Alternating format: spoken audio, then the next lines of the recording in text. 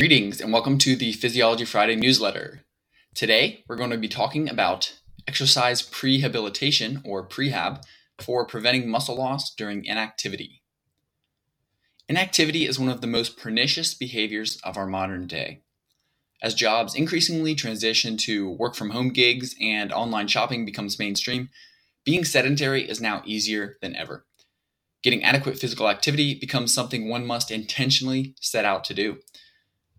Short periods of inactivity or even reducing your daily step count can exert profound effects on metabolic and musculoskeletal health. Even for individuals who exercise a lot, the evidence seems to indicate that moving throughout the day is important to maximize training adaptations. Inactivity becomes even more detrimental and physical activity more beneficial as we age. This is because aging is associated with something called anabolic resistance. In essence, muscles become resistant to growth and less responsive to proteins and amino acids stimulating muscle protein synthesis. Put another way, 30 grams of protein stimulates protein synthesis to a lesser degree in older muscle compared to younger muscle. This also seems to apply to exercise. Older adults need more of an exercise stimulus to build or maintain muscle. We're also, or at least we tend to be, less active as older adults. And for the quote, really old, periods of disuse and inactivity due to bed rest, during illness, or after surgery become a major issue. However, this certainly isn't limited to the very old. Anyone can experience a period where they're unable to move due to an injury or some type of sickness, even if it's just a flu or COVID-19, for example. If you do require bed rest or experience a planned reduction in activity, how can you mitigate the loss in fitness and other catabolic effects? Performing exercise before a period of inactivity is termed prehabilitation, in contrast to rehabilitation, which would refer to performing exercise after a period of inactivity or injury. Prehab is crucial, especially for older adults facing rapid muscle loss and anabolic resistance during bed rest or disuse. Studies indicate that muscle mass and strength may not fully recover to pre-bed rest levels, emphasizing the importance of finding strategies to prevent rather than to restore the catabolic effects of bed rest in older adults. A new study in the Journal of Physiology investigated a simple and quick prehabilitation strategy for older adults. However, the applications can apply to all of us, regardless of age. The focus of the investigation was on examining whether a single session of resistance exercise could prevent muscle atrophy and reductions in muscle protein synthesis during a 5-day bed rest period. A total of 10 older men, average of 72 years of age, participated in the study. All participants engaged in a unilateral, meaning one leg only, lower body resistance exercise, prehabilitation, a day before 5 days of bed rest. The resistance exercise included 6 sets of 12 repetitions of leg extension and leg curl performed at 75% of participants' 1 repetition maximum, with 2 minutes rest between each set.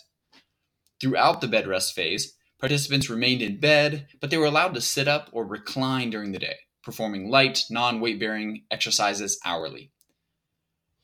During the bed rest phase, participants' step count dropped from an average of 9,000 per day to under 200.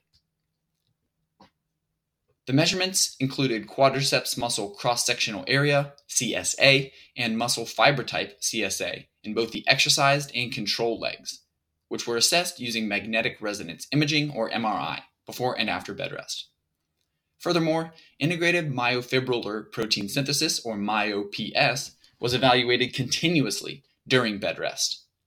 And acute myofibrillar protein synthesis was assessed in the fasting state and postprandially after ingesting 15 grams of milk protein isolate. Hormones, lipids, body weight, and body composition were also measured pre- and post-bed rest. Okay, let's discuss some of the results. Body mass index, or BMI, and fat-free mass declined during bed rest, while relative fat mass increased. In other words, participants' body composition got much worse. Quadriceps muscle cross-sectional area decreased at 40%, 60%, and 80% of lower limb length in both legs. However, the relative decrease was less in the exercised leg compared to the control leg, at 40% and 60% of lower limb length. This indicates that exercise somewhat preserved muscle mass during bed rest. However, fiber type cross-sectional area remained unchanged in both legs. During the bed rest phase, myofibrillar protein synthesis was lower in the control leg than in the exercise leg. Postprandial, in other words, protein synthesis after the protein ingestion, rates increased in the exercise leg, but not the control leg after bed rest, indicating a maintenance of anabolic stimulation by protein intake. However, the change in acute myofibrillar protein synthesis from the fasted state to the postprandial state did not differ between legs. Finally, plasma insulin and triglycerides increased, while serum total and high-density lipoprotein, or HDL, decreased. However, these changes were measured overall and not in each leg specifically, so they kind of just refer to the metabolic effects of bed rest rather than the effects of exercise.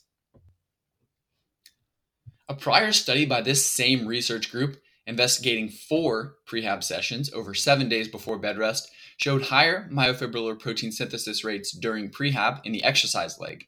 However, during bed rest, protein synthesis decreased.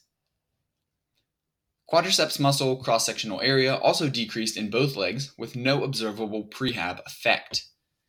These results would suggest that a single bout of resistance exercise, as used in this study, might be as, if not more effective, than 4 bouts prior to bed rest.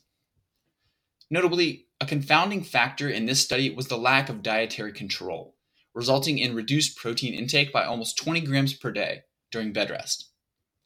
Considering the crucial role of protein in muscle protein synthesis and anabolic resistance, questions arise about the impact of maintaining or increasing protein intake during bed rest.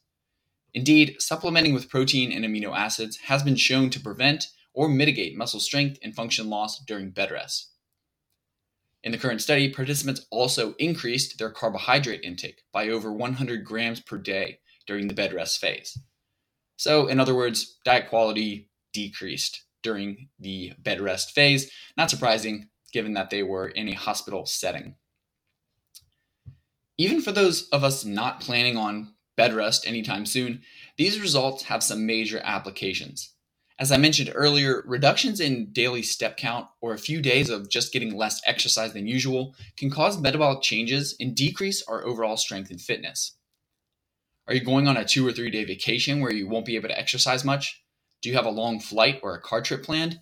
Each of these represent a scenario where we may experience some, quote, anabolic resistance, and for which a prehab strategy might prove to be effective.